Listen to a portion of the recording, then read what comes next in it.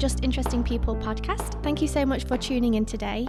Now, today we are talking to Rich, who is Paperboyo on Instagram. We are so excited to talk to him. I'm going to pass over to Jeremy, who's going to introduce him properly. But we really hope you enjoyed this episode. Thank you so much for being here. Jeremy. Thank you, Rosie. Thank you so much for being with us today, Rich. I feel like your name is Paperboyo, in a sense. Naturally, that's what comes in my head. I'll answer to Paperboyo or Rich or that guy who does stuff with paper. Anything goes. Yeah. I've been following you for a while. I can't say how long, but for a few years for sure on Instagram. I've always enjoyed your work. It's so different than most people do on a platform with photography, obviously. So yeah, I'm a big fan and so happy about it. So happy that you're here today. I'm very happy to be here. No, it's nice to start the new year with a good conversation like this. So happy to be here. I feel like a fanboy. We did an episode last year, 2020, and I was like fangirling the whole time. And I feel like Jeremy's going to be the same this time. She's like, oh my God. It's all good. It's all good for my ego. Is it weird for you having like that many followers on Instagram and having people like react to me like, oh my God, you're that person that I've been following for years? Like, is that weird? There's kind of a nice sort of, because I don't really show my face so much, there's a nice sort of, I don't know what the right word for it is, like sort of blanket, if you know what I mean. Like I very rarely get recognised out and about unless I'm holding up a bit of paper and I have my camera. Then occasionally I'll get someone who comes up and they'll never like, they'll never quite be like, are you Paperboy? They'll be like, are you that guy who does stuff on Instagram? You know, it's very rare that they'll ever actually like nail my username. But so that's kind of nice that there's that sort of, I can't speak properly. Anonymity, whatever that word is. Neither of us can say it, apparently. I think I'm still drunk from Christmas and New Year. Yeah, that word. So that's quite nice. And then when people do recognize me or they find out who I am, like if someone introduces me at a party or something, then it's really nice when it's nice to see a real life reaction to my photos. Obviously, Instagram's great and brilliant and all of that, but you don't get to see someone's real reaction to one of your photos or one of your animations. So when I see someone showing someone else in front of me, I love that, because the reaction is it tends to go one of two ways. One way is that you get the kind of like, oh, that's cool, that's clever, and then the other way is just they just don't get it at all, and they're sort of like squinting and they're sort of politely going, oh, yeah. And you can just tell they don't get it. And I quite like that. I quite like seeing both reactions. That would definitely be be my dad, I think. Yeah, I'll have to check this summer when we go back. I'll try it. His reaction and send it to you. He's French, but I mean, you'll get the French music was there. Yeah. I was when I first showed my grandmother photos, I was a bit like, I really thought she wouldn't get it, but she got it straight away, and I was absolutely chuffed when she saw it, because obviously I couldn't really show her my stuff on Instagram because it's kind of like too small for her to see. Yeah. She hasn't got the best eyesight. But when my book came out and I showed her my book, she because of bigger photos, she totally got it. So I was chuffed to bits when she enjoyed the photos, or at least pretended to enjoy the photos. That must have been such a proud moment for both of you, like you being proud, like showing her, and also I guess she must have been proud of you as well for publishing a book and for doing so well with it. Yeah, no, exactly. That was one of the people ask me like what's some of your highlights and best moments from it, and most of them are just like little personal moments like that. Obviously traveling the world and meeting various people is incredible and all that, but to be able to show my grandma some of what I do, and then for her to sort of get it and like it. And I think because of her, I basically sold a bunch of books to other people in the care home she's in as well. So I sort of owe her some PR stuff as well, I think. Well, now you can sell them print. Yeah, exactly. You can decorate the whole thing. The whole care home covered in my photos, yeah. So let's start with, how did this happen? How did you come up with this idea? Where did it start? Talk to us about that a little bit. So it's a bit of a long story, and there's a few different tangents to it. So it started off when I was about 20, 21, I got into paper craft and paper art, and I got really interested in various artists who were just making things out of cardboard and paper.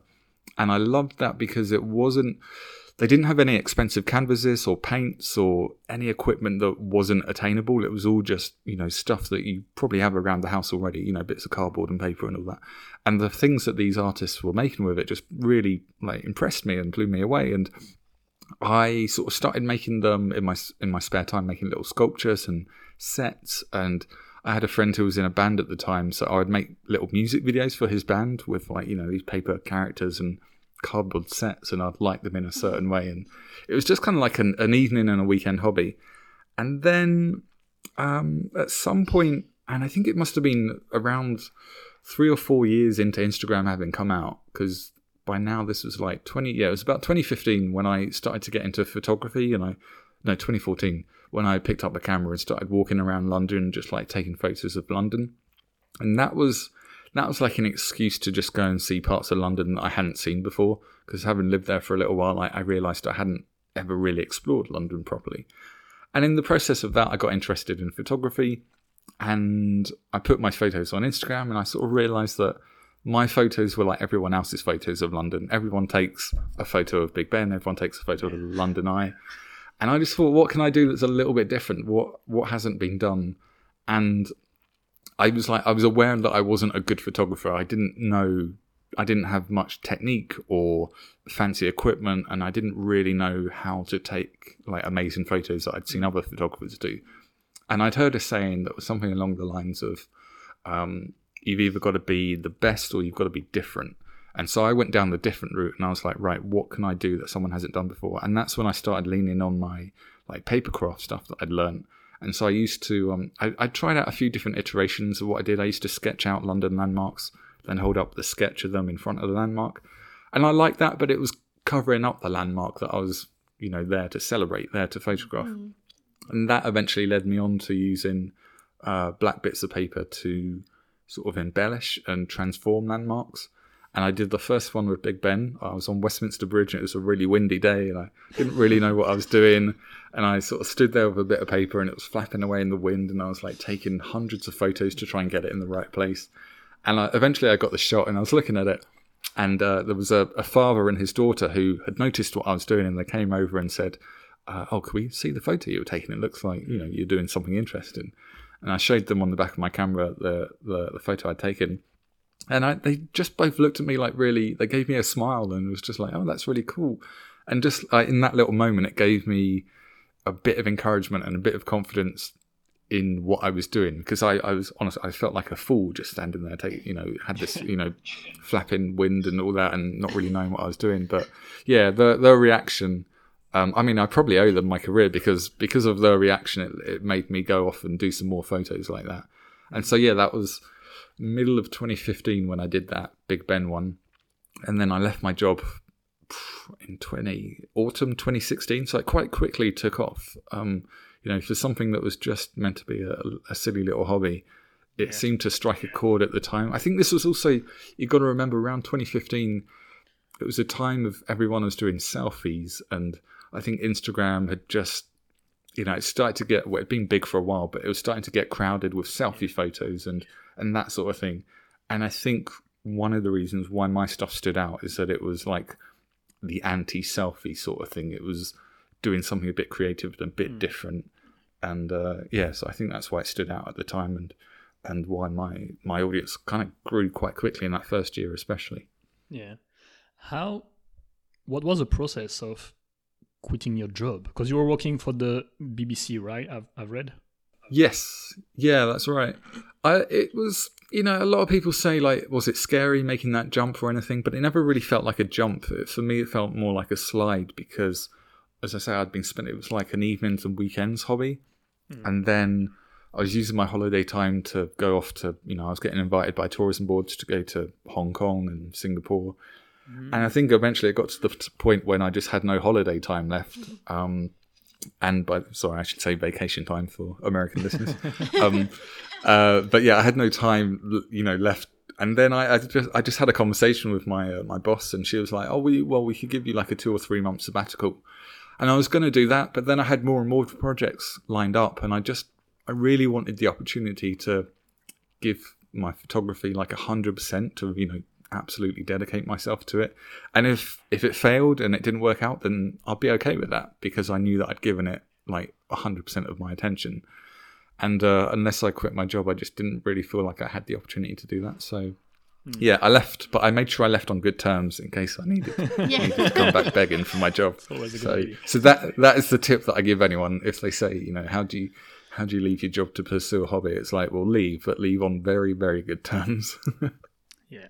So I've got to ask, how do you come up with these ideas? You must see the world in a completely different way than everyone else. What's going on in your brain? You see a building and then you see a tap, or you see a trumpet, or like somebody playing accordion. Like there's like the Dalmatian, I saw that today as well. Like that's incredible. Like I saw a building and then you see a Dalmatian. Like how does your brain work? In the nicest possible way. I think it's kind of like I feel like I've trained my brain in a way to think in a certain way. And also, what you don't see on Instagram is the hours and hours of, you know, thought and mistakes and like bad ideas that I've had. You know, because basically what I would do, my sort of process, so to speak, would be before I travel somewhere, I'd find as many photos as I can of a location. So, for example, let's say I'm coming to Miami.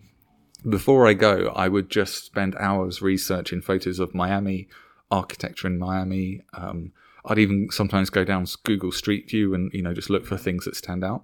I'd basically get a canvas of all these buildings or vantage points, and then I'll doodle on them here at home, and I'll just sort of see what ideas might work.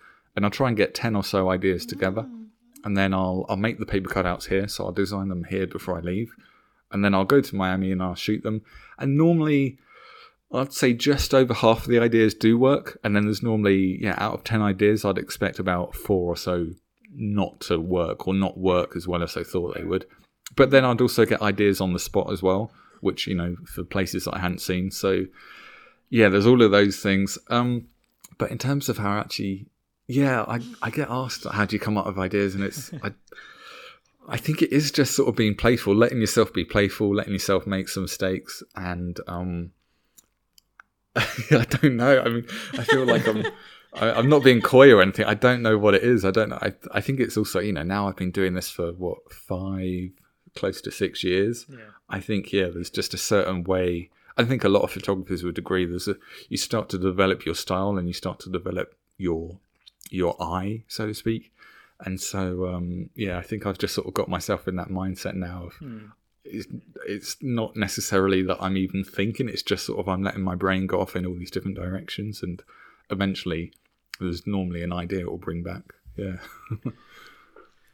It's interesting what you were saying about your process, in a sense that when you do it just for yourself, just you go somewhere and you, like you said, you come to Miami, you want to take a few pictures, you have 10 ideas and a few are going to be working, the other one not. You have no pressure there. It's just for you. It's like playtime. But when like someone pays you to travel around the world to photograph whatever it is, and you've never been to this location before, there's much more pressure in this way, like, because you have to get at least a shot. Like that's a whole different thing. Like, did you have before to like go to a place and just create everything like there because you had no idea actually what to expect? Yeah, absolutely. So one of my first projects was in Hong Kong with the Hong Kong Tourism Board, and the way I approached that was that I did a bit of research before I went, but I didn't make any cutouts before I went. I just sort of took my black card and craft tools, you know, like my scalpel knife and metal ruler and all those little bits, took them with me. And then what I did when I got to Hong Kong was I'd spend the first 2 days walking around getting ideas, and then I spent 2.5 days just in my hotel room cutting out the designs, and that left me with about 1.5 days to then run around the city and actually get the photos. And so I didn't have a great time because I didn't approach that properly because I spent most of it in the hotel room. And so when I came back from that was when I was like, okay, I need a new approach. So then I do all of my research beforehand now, because before that, most of my photos were just in London. So I could, you know, because I live in London, I could just go out, you know, do a bit of a recce, go home, make the stuff, and then go out again and shoot it. So yeah, after that Hong Kong trip, that sort of trained me to be like, okay, yeah, come at this with a slightly more organised approach. Yeah. But there's an interesting point about it does change when it's just for yourself and you're just being playful. It's okay to make a mistake. It's okay to go out and do a full day's shoot and then come back and not really have anything to show for it. Like it's a shame, but there's no pressure. And it does change when you start working for clients, and especially if you quit your job and you're leaning fully on your photography.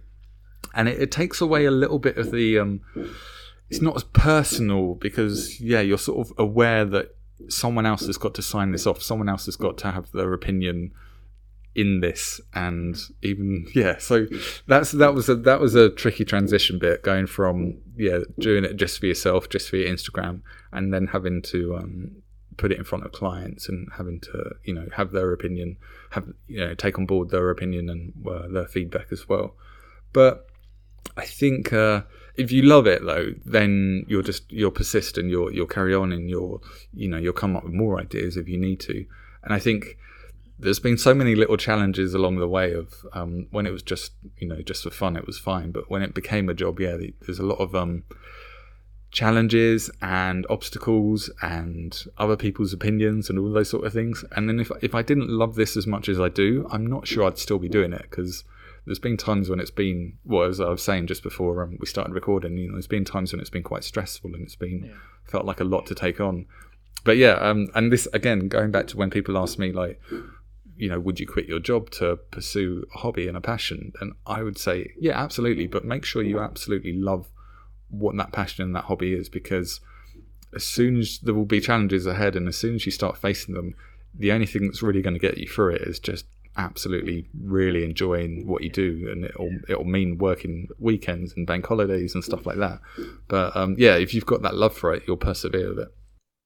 Yeah, no, that's true for any people doing entrepreneurship. Like, you can relate to that when it's just for fun, you just have to take the pictures, edit them, no pressure. But when you become self-employed, when it's a job, you have so much other things, and the fun part is just 10%, 20%, I don't know. Like, sometimes I can feel that small. Paperwork, taxes, PR, marketing, like everything else. Like the actual fun is just you got to make sure you love it. Yeah. So before this podcast episode, I did a bit of research. Jeremy sent me an article, and I saw that you worked with Will Smith. Oh my God. How did that... to link this question to another one I had, like how did you end up switching from a hobby to getting paid for that? One minute. I want to know about Will Smith first. I'll do the Will Smith one first. So the Will Smith one came out of the blue, really, and it was one of those emails that you get where you're like, you're not really sure if it's spam or not. Yeah, but the email came from Paramount. Was it Paramount? Yeah, I'm pretty sure it was Paramount, the film company. Yeah. And they said to me, they didn't mention Will Smith's name. They just called him Talent. They said to me something like, if you had 10 minutes with talent, what would you do? What ideas would you come up with? And they told me the film, but I didn't, I sort of guessed that it might have been Will Smith. But anyway, I did a bit of, I just sort of put down a few ideas, some basic ideas, sent them off, not really thinking it was going to happen.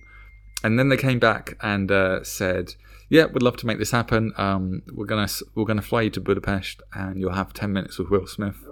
And this was all like 2 weeks away. So then I was like, okay, wow, this is actually going to happen. So then I started really trying to finesse the idea and I wanted to do something that was a bit ambitious, a bit more ambitious than what I normally do.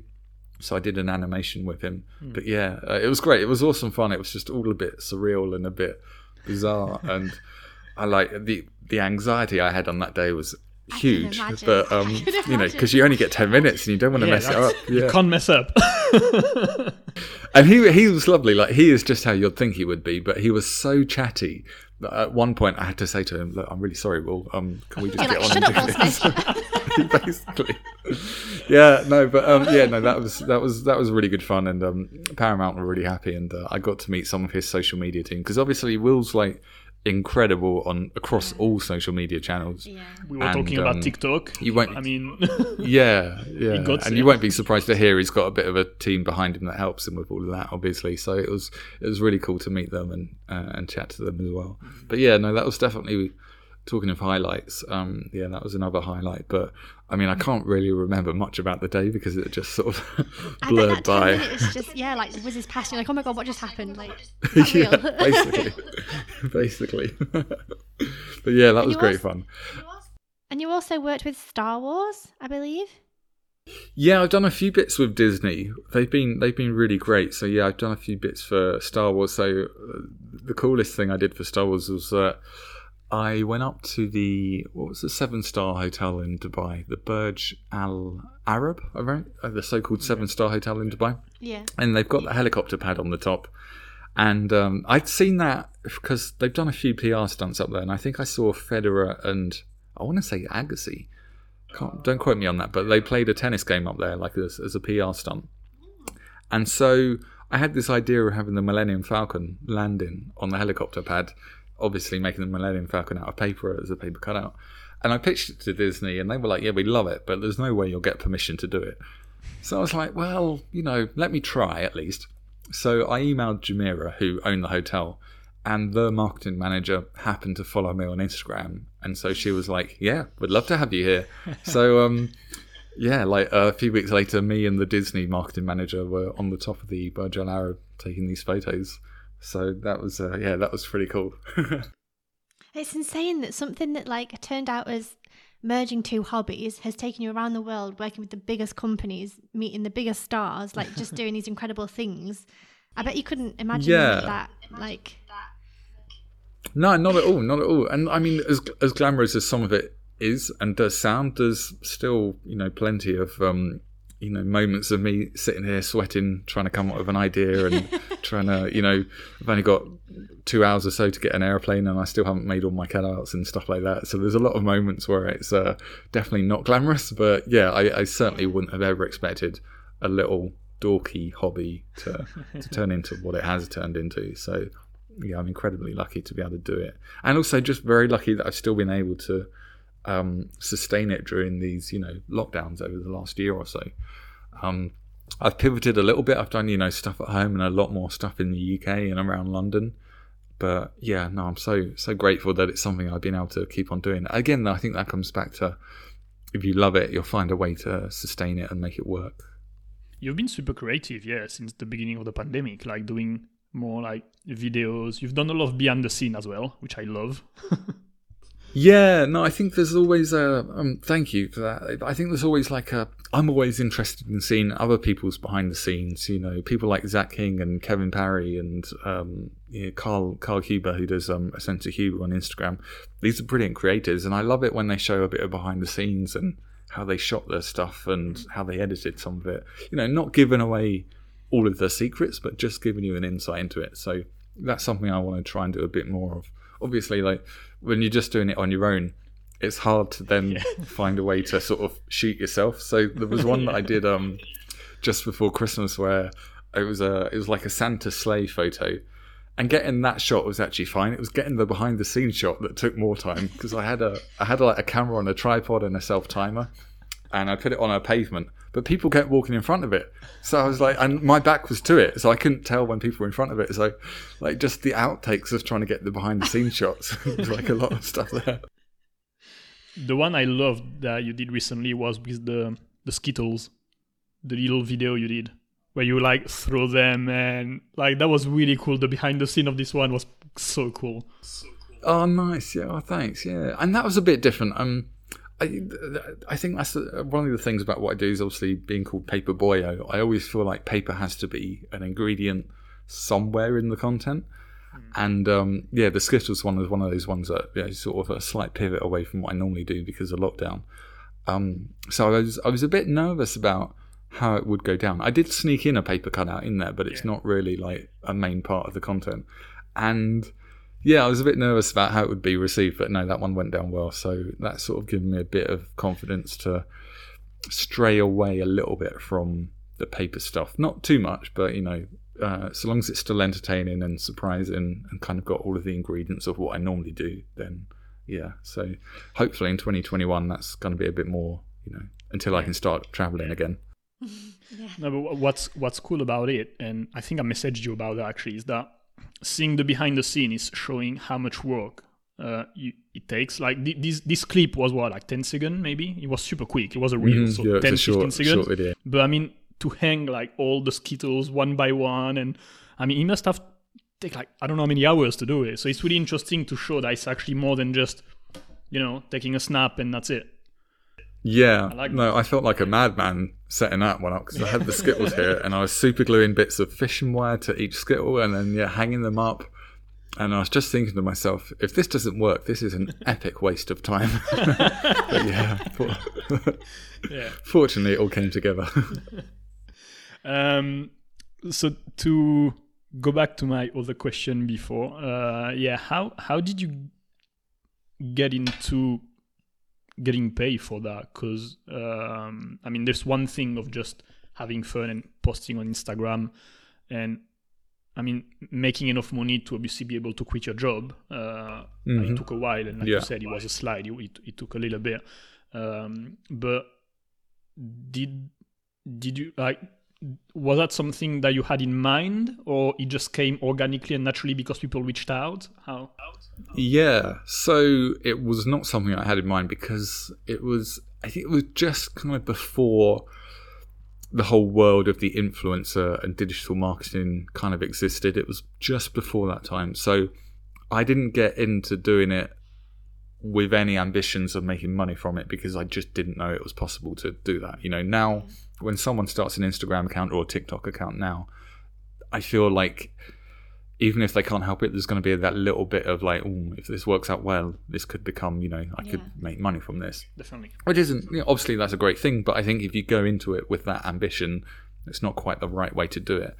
And so, yeah, I'm fortunate in the sense of like I had the only thing that was driving me to do it was just because it was something I loved and I thought it'd be really fun to do. And the way that I found out that you could make money from it was that I did something for so there's a part of London called Covent Garden, and it was Christmas 2015. Yeah, Christmas 2015, and they asked me to go and take some photos with the Christmas decorations, and I was like, great, yeah, I'd love to. And then I had work got kind of busy. I think I had a few other bits and bobs going on in December, so I had to turn around and say to Covent Garden, I'm really sorry, I won't be able to do this. I just don't have the time. And then they said, oh, how about if we pay you? And I was like, oh, yeah, no, suddenly I can find the time. Yeah, I've got time. And I didn't realise that, there were brands and companies who would pay for it. And they didn't pay much, but it just kind of made me realise that there was some value to doing what I do, some commercial value, I mean. And so it kind of went from there that any time a brand or company approached me after that, I would have the guts to say, yeah, I'll do it, but here's a fee for it. And it was a slow process of learning to get the guts to ask for some money and to prove my commercial value and all of that sort of thing. And I think I did it for about a year and a half on my own, and then I got an agent in at one point because I was just like, well, by that point I had a couple of friends who were creators and they had agents as well. And I could just see how useful it was to have an agent when you get to a certain point of this. So, I took an agent on, which basically meant I didn't have to worry about all of the negotiations and talking about money, which was never like the side of it I enjoyed at all, and invoices and all of that. So it took away a lot of the admin work for me, which was brilliant. But yeah, in terms of how do you actually make money from it, I think it's having a bit of a niche style has definitely helped for me. Obviously, it's meant that I've got my own sort of corner of the playground to play in and create content that no one else is really doing. And it's also, what I do is so adaptable to so many different brands and styles, like the Skittles one we mentioned. But then I do stuff for Microsoft Surface and I do tourism board stuff. But it's all really different content, but it's all, you can tell that it's my content because it's got my signature style in it. So I never really, or hopefully I never really lose my signature style. So therefore, hopefully, none of my stuff really looks too much like an advert or a sponsor piece. And I think that's also part of the secret to it, is that, you know, so long as you're not spamming your audience with all of these obvious looking ads, as long as you can do it in a way that's entertaining and still brings value to your audience so that they actually enjoy watching it and looking at it. So that's never something that, as I say, never something that I sat down and thought, right, how can I cleverly do this so that I can make money from it? It was just sort of a process of learning it slowly as I went along, really. So you said there that you're the only one kind of doing this kind of thing. Have you seen people trying to copycat and try and do the same thing? And if you have, how was that?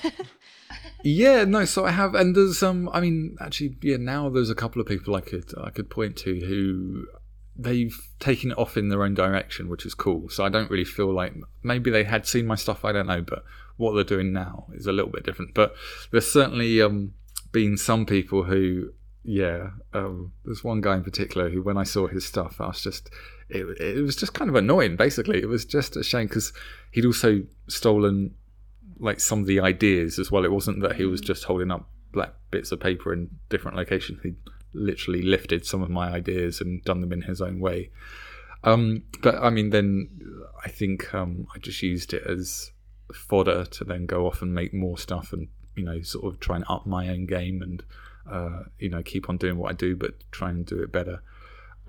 That said, I do love it though when I see, I get a lot of art teachers and art students who ask me for advice or ideas and things like that. And I love it when I see people, you know, imitating my stuff for that purpose and in that way. So especially during lockdown, I had a lot of art teachers ask me if I could do little videos for the class, because obviously everyone's doing virtual learning and doing stuff at home. So I really enjoyed seeing children's and art students' interpretations of my art cool. over the last year or so. Yeah, it's been really cool seeing that. It's also been a bit intimidating when like a 12-year-old kid comes up with an amazing idea, that they've done at home. So, okay, wow. Yeah, kind of. It's like I really want to nick that idea, actually. It's funny when you're saying about people stealing your ideas. It's kind of, what is it, like copying is the best form of flattery or whatever. Like it's, it must be nice that you're inspiring people, but also it's kind of like, okay, but please don't steal my work. Yeah, of course. I mean, but I've got no right to be angry about it, because the whole, art is all about stealing other people's art. And then just the thing is, like, everyone imitates each other when it comes to art, which is great. I'm sure most painters were inspired by the painters before them, but it's then a case of evolving your own style. So it's fine if someone copies you, but if they then turn that into their own style and it evolves into, something that is not so much identifiable back to what I was doing, then that's cool. But yeah, this guy that I mentioned earlier was just all he was doing was just like lifting exactly what I was doing, so that's why that one was a bit annoying. But the thing is, with things like that, like, he's never going to get anywhere because it's not his ideas and his passion and his whatever. So if a company reaches out to him and says, hey, can you do this, he'll be like, oh no, actually, because I just copied from Paperboyo, I don't have my own imagination. So he's never going to get anywhere anyway. So we just kind of think, we'll let them do it for 6 months or whatever, and then it's not going to last. Yeah, it's going back to that whole passion and having a love for it, because that's absolutely the secret to what I do. Yeah, well, and that's true, I think, for any creative things that people can do. I remember actually we talked about that for your dog photography at one point. Like someone in Miami started to do like the same thing than she was doing, like the same style, and for like a tiny bit cheaper. I don't know, it was like, just you could see the whole thing was really inspired like by her work, and it was like, it won't last because they don't care. And it is frustrating though. You're just like, oh my, because I had, well, this is about you, but I'll tell you a quick story. So we'd had like a business meeting with them about me being their like in-house photographer for this dog, because I'm a dog photographer, for their dog training company. And then so I talked to them about my pricing and what I do and how long it takes and the photographs they get and how I edit and all this kind of information. And they were like, yeah, we'll get back to you.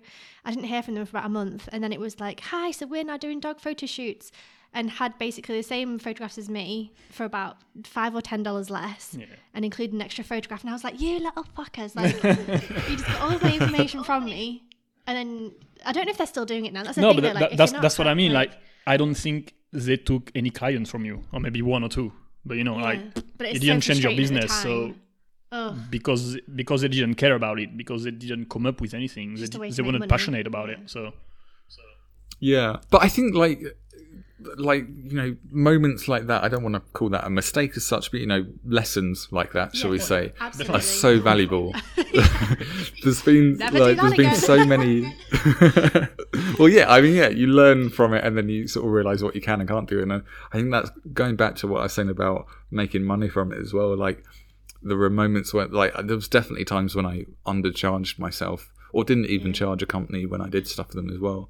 And it's just, so long as you can, take some sort of lesson from that, and then look back on that a while later and be like, in a way, I'm glad that happened, because it taught me to then be a bit more careful about, what I give away and what I don't give away and that sort of thing. So, yeah. But I think this is all part of, the whole what makes freelancing, self-employment, entrepreneurship interesting and exciting is that, yeah, like, everyone makes a ton of these mistakes, but you actually get the opportunity to learn from these mistakes and improve things going forward. That's certainly, like, one of the things that I've over 5 or 6 years, I made so many mistakes. I nearly got sued at one point as well, because I didn't realize this, but I signed over the copyright of some of my photos to one of my brands, one of my clients. And when I had my book published, I put the photos in the book, because I just like, oh, they're my photos. And then I got the worst email I've ever had, where it was the subject line was something along the lines of copyright infringement, potential lawsuit, or something like that. One of those ones where you just like, you don't want to get an email like that. And obviously at the time it was rough, and managed to sort it all out and fix it. But it's taught me to make sure I always read the contracts. Even though I've got an agent now, I'll always still make sure I read the contracts and stuff like that. And yeah, so that's sort of the realistic side of going freelance and all that. It can look cool, and it is cool. Like, there's so many good sides to it, but yeah, there's a lot of things that you have to learn along the way. Yeah. So we talked a little bit about Hong Kong and Dubai. Where have been your favorite places you've been because of this? Tokyo was brilliant. I had 10 days in Tokyo, and I feel like I barely scratched the surface of it. It's a vast, amazing, diverse city. And yeah, I had 10 days, but I really feel like I didn't even, I was just in Tokyo. I didn't even go to Osaka. I didn't go anywhere else. I just had Tokyo. And I'll definitely go back, and hopefully, if I can, I really want to be there for the Olympics this year. So hopefully try and make that happen. And then, where else? Oh, I managed to get to Easter Island, which is somewhere I'd always wanted to go to. So I remember seeing like the Maui heads in textbooks at school, and always being really fascinated by the idea of an island in the middle of nowhere with a small population. So I had a project in Brazil with Club Med, and I was in Brazil. I was like, you know what, this is close enough. So then I booked a ticket to Santiago, and then flew from Santiago to Easter Island, which was like, it cost an absolute fortune. But I was just like, I felt like I was close. Being in Brazil is closer to Easter Island than being in Britain. So I went for it, and I'm really glad I did. It was it was just as magical and interesting, and just mysterious. Such a mysterious and brilliant island. So I had a really good time out there. Yeah. So I'd say those two places. And where's some places that are still on your list of where you would love to go? So I've never done Cape Town or Johannesburg. So basically South Africa would be somewhere I'd be really interested in. The only continent I haven't done is Antarctica. So I'd love to do something down there. Going to South Georgia, where the old whale bases are and where Shackleton's buried, would be a really cool thing to do. And then, potentially one of those sort of environmentally friendly cruises that they do down there would be cool. And then there's a lot of stuff in Europe I haven't done in terms of architecture. Obviously, architecture is like a big factor of what I do. And there's places in Holland and Sweden and just all over Scandinavia, basically, that I haven't done at all. So, yeah, that would be something that hopefully I can do this year. Hopefully. Come on, Corona, get going. We've had enough of you. Some point. Yeah, exactly. Oh. Talking about that, obviously, like COVID impacted you. How often do you travel usually? Like, because So thanks to your work. I'm normally, I'd say, if you added it all up, it wouldn't be far off half the year of me being away traveling and doing, being away doing this stuff. In normal years, so to speak. Obviously, this last year that hasn't been the case at all. But normally so I'm quite away a a lot. lot. I mean, quite a big chunk. Okay. So obviously, COVID affected you and your business, like you as a person, but also you as a business, an entrepreneur. But it's interesting that you've been able to adjust and adapt and still find your way to stay creative for your own sake, for a start, but also to sustain yourself. I mean, in a way, and I know a lot of people have said this, and it sounds a bit of a cliche now, but when the first lockdown happened, it was a nice moment to just sort of slow down for a bit of time, because I suppose at the time we all thought it would only last sort of a few weeks and then be back to normal. So, and then after that, I was just like, you know what? I just want to get back to making something and doing something. And in a way, not having any clients was kind of nice, because then I could just make stuff that I really wanted to make around the house. So I did like a little at-home series based on movie scenes and movie characters. Oh, yeah, I remember. And that went down quite nicely. Yeah, and I was glad to see that went down, and I really enjoyed it. It was just like I sort of fell back in love with doing content just for the sake of doing content, not for the sake of making money or promoting something. And then fortunately that brought up opportunities with it. Brands had seen me do that and they wanted me to do other bits and bobs for them. And then I also just, obviously, when it did start to lift a little bit, I could travel a bit more around the UK and in London. So I made some content around, a bit more locally. Scotland, no? As well, for like a road trip? Oh, yeah. And had a quick road trip to Scotland, which is cool, but a bit rushed. I'll definitely, I want to do Scotland again, but a bit slower. And opportunities fortunately came up. And then sort of like a lot of travel photographers, I did a print store this year as well, selling some of my prints, which quite rightly I've seen, a lot of travel photographers do this year, because it makes perfect sense to have that as a sort of extra source of income. Yeah, and the timing was good as well, because you launched like just before Christmas, like a month before, 3 weeks before, right? Yeah.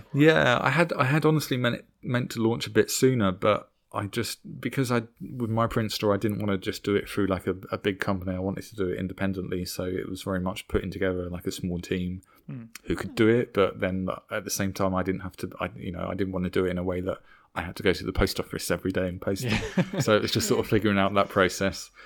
And I'm really glad that I did it, but I'm glad that I did it in a sort of small independent scale as well. Yeah, that's awesome. Yeah, no, I've seen the stuff you've been doing during quarantine. Yeah, like with some Nespresso, like a boxer with like a Nespresso capsules and like a watch, playing a guitar. Like you had a bunch of cool things. Yeah. Yeah, that's right. Oh, thanks, man. Yeah, they've all been fun to do, and it's been fun to sort of play on a smaller scale, because obviously if I'm playing with buildings and architecture, it's playing with depth of field and playing with much bigger things. So to bring it indoors and bring it on a much smaller scale, it's been there's a few sort of photography techniques I've had to adjust, and it's also just been a bit of a different way of looking at things. It's also meant I've had to do a fair bit of like art direction around the apartment, so that my apartment looks a little bit different and nice in each photo, rather than it just sort of being the same scene. So it's sort of there's a few new skills I've learned. And you've been doing more and more animation. I mean, that's what you did for Will Smith, for example. That was like a little animation clip, but you're leaning towards video a bit more than photography. Yeah, I think part of that's like just finding a way of evolving a style. Obviously, as I say, I've sort of been doing the photography stuff for 5 years.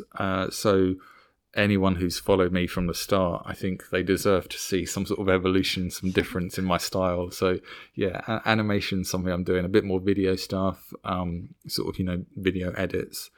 And then obviously now that we've got Reels on Instagram, sort of trying to figure out a way of using Reels to show my behind the scenes process and sort of then build up to that reveal of the final photo as well. It's something else I'm working on as well at the moment. Yeah. I'm sure you have a lot of like fun stories in terms of like thing going wrong. Like, I don't know, like holding a piece of paper and the wind blowing it away. I don't know, like, because I mean, you're weather dependent. Like, you can do whatever you want. You can prepare as much as you want. But if it's raining for a week, you're screwed. Yeah, there's a lot of times when it goes wrong for so many reasons as well. Yeah, sometimes it's usually it's wind. Yeah, wind is a big sort of nemesis of mine when it comes to locations. Especially Or in just England. yeah, exactly. Or just like rain. grey skies. Yeah. I think like a part of it is, well, a lot of it is just patience. Like something I've learnt with wind is that it's never constant. There's always a little bit of a break in the wind. So long as you're patient, you'll eventually get like a moment where you can hold the cutout without it flapping around too much. The same goes with like grey skies and weather as well. Like there's often like at some point there'll be a blue sky gap or something you can play around with. So I think patience and perseverance is, again, any photographer will say is sort of the secret to doing it. I'm trying to think of like major things that have gone wrong. There've definitely been times when I was doing a photograph where I walked into a fountain and I didn't realise the fountain was on, and then the fountain went off and I got soaked in it. And I've even got like the behind the scenes shot of where like you just see like water on the lens and it's just a blur. So there's that. There's been a couple of times when I feel like I've nearly fell off like a cliff edge or like a steep drop or something. I mean, that was sort of in the early days when I feel like I'm a lot more careful about that now. Where else? Oh, I definitely had some sketchy moments in Iceland. Well, I went to Iceland during winter 2 or 3 years ago. And I mean, it's called Iceland for a very good reason. And so I was just like slipping and sliding all over the place near some of the waterfalls. But fortunately I haven't had any horror stories from it. But yeah, definitely frustrating moments with the wind and weather in some sort of form. Yeah. And actually, do you make multiple examples of the same cut just in case one of them like blew away or? Exactly. Yeah. Yeah. How did you know that? I don't think I told you about that. I just thought about it. That's so true. If there's an idea that I really, really like, and I think it's going to be a really good photo, then it's kind of just like a superstition of mine is that I will make a duplicate cutout of it, just in case. For example, if I were to then hold out the cutout and then I don't know, a bird came along and just sort of picked it out of my hand and flew off, or there was a gust of wind or something. On it. Or even that. Fortunately, that hasn't happened yet. So yeah, I'll sometimes make a duplicate cutout if it's a design that isn't too complicated. But yeah, no, that's funny that you mentioned that, because that is something I do. Yeah, I mean, I can imagine like because you're just holding the paper like that, and I mean, you can easily like just blow away. Yeah, no, there's definitely been times when because I store them in a notepad, so it's not even like a very sort of professional way of storing them. But yeah, if it's windy, then the notepad could easily sort of fly open, and then all my cutouts could go flying off in any direction. You need to get some sort of plastic folder where they're all safe and can't just blow it. I know it hasn't happened yet, but let's just... I mean, it's amazing that in 2020 that didn't happen, because everything else went wrong in 2020. Yeah. So yeah, the one thing that didn't was that my cutouts didn't fly off. Yeah. What are the... Obviously, like, I mean, with COVID, it's hard to make any plan. I know that, but... what are your like big, not goals, but like the things you have in mind that are exciting you about, like things you would like to do, things you would like to try out, like new techniques? I don't know, like how do you see things going? I am honestly just excited about any form of traveling again. Like just being able to go to Paris for the weekend would be like an epic trip for me at the moment. Like that's how much I love Paris obviously, but I know that's how much I'm missing traveling. It's just even like a couple of days somewhere would be all that I want at the moment. So I'm just looking forward to getting back out and doing what I do with the paper cutouts and with the traveling. That would be great. And then if I were dare to dream any more than that, then this year, as I mentioned, the Olympics. So that would be really cool to be back in Tokyo. And ideally to do some like Olympic content would be, you know, amazing. Like doing a hurdler, jumping over Tokyo or something like that would be so much fun. And then I'm sure you could find a way to play with the Olympic rings. You could come up with exactly, yeah, doing some stuff with the Olympic rings, and I think there's so much stuff I could do there, which would be great. And then the Euros, the football Euros are on, are meant to be on this year around Europe, so that would be really cool to be involved with in some way, or just to, you know, go to some of the locations that the football games are going to be at. So yeah, some of the sports stuff would be great. And then in terms of I think some more video content, hopefully some more behind the scenes content, and just showing a bit more of the journey and the process and all of the behind the scenes stuff, the stuff that goes wrong. I think I'm quite open to sharing some more of the mistakes and errors and stuff like that. So yeah, just to be honest, just getting back to creating is basically what I'm looking forward to. There's a really loud drill on behind me at the moment. I think my neighbours are doing some building work. I feel like everyone's at home doing home improvements. You always get like banging and drilling and all sorts. Yeah, but we used to. Exactly that. And like the street in front of me is just full of scaffolding at the moment, because I think everyone's replacing the windows or whatever. Yeah. Bloody COVID.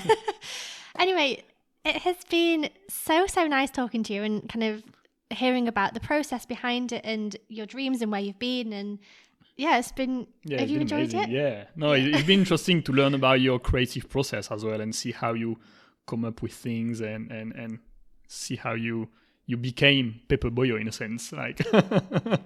Oh, thanks. No, it's been really nice to talk. I really enjoyed talking about it, because there's a few things where I sort of, I didn't realise, so it's the whole connecting dots thing, you can't do it until you start looking backwards. So there's a few moments where I'm just like, oh, well, yeah, that's what led on to that. So from a massive ego point of view, I really enjoy it. But no, it's been really great chatting to you guys as well. I've got one last question for you. It's something we try to ask at the end of each episode when I remember. If you could have a chat with someone, dead or alive, that you think is like the most interesting person ever for you in your eyes, it could be your grandmother or someone famous, like anyone. Like, who would you pick and why? Wow. Okay, you really hit me with a deep question. This is going to sound a little bit wanky, but I've just been reading a biography about Leonardo. I've not heard the word wank in such a long time. That's such an English thing to say. Yeah, I thought you were going to tell me off for using that word. Okay, great. Swear as much as you want. Please say all of the English ones. I've not heard them in forever. Wank, wank, wank, wank, wank. Sorry to cut you off. Anyway, back to you. No. But I've been reading a book, like a biography of Leonardo da Vinci. I nearly said DiCaprio. Leonardo da Vinci. And it's just all about his designs and his creations and his life. And I know obviously everyone refers to him as a genius, but when I was because this book actually has illustrations of his helicopter designs and stuff like that. It's amazing that he was coming up with all of those ideas back then. And so I'm going to go for a really high-class, wanky answer and say Leonardo da Vinci. Everyone says that his book is amazing, actually. I haven't read it yet, but everyone says amazing. Oh, right. The only one I've read is, it's a biography of his. I'm sure there's hundreds of books about him. So I might have to go look into what other books there are about him. But I think it's the one by Walter, the guy who wrote Steve Jobs biography. It's the same guy. Apparently it's an amazing book. Everyone talks about it. I've got it in my Kindle as well. I need to read it. Oh, nice. I'll go and hunt that one down after this one. Oh, nice. Thanks. Well, thank you so much for being on the episode again. We've really enjoyed it. Thank you everybody for listening. We really hope you enjoyed it. If you did, make sure you share it with somebody who might be interested. Make sure you follow Paper Boyo on Instagram. We'll leave all the links obviously in the description box. And if you enjoyed it, leave us a review. That's also nice. Anything else? See you next Wednesday, I guess. Yeah, and if you want any prints, hit to paperboyo.com. You're shipping pretty much everywhere now, right? Yeah, pretty much. So Europe, Canada, and US. and then hopefully going to be further abroad soon. But yeah, we're getting there. So I will link everything in the show notes so people can get in touch with you or purchase any prints that they like.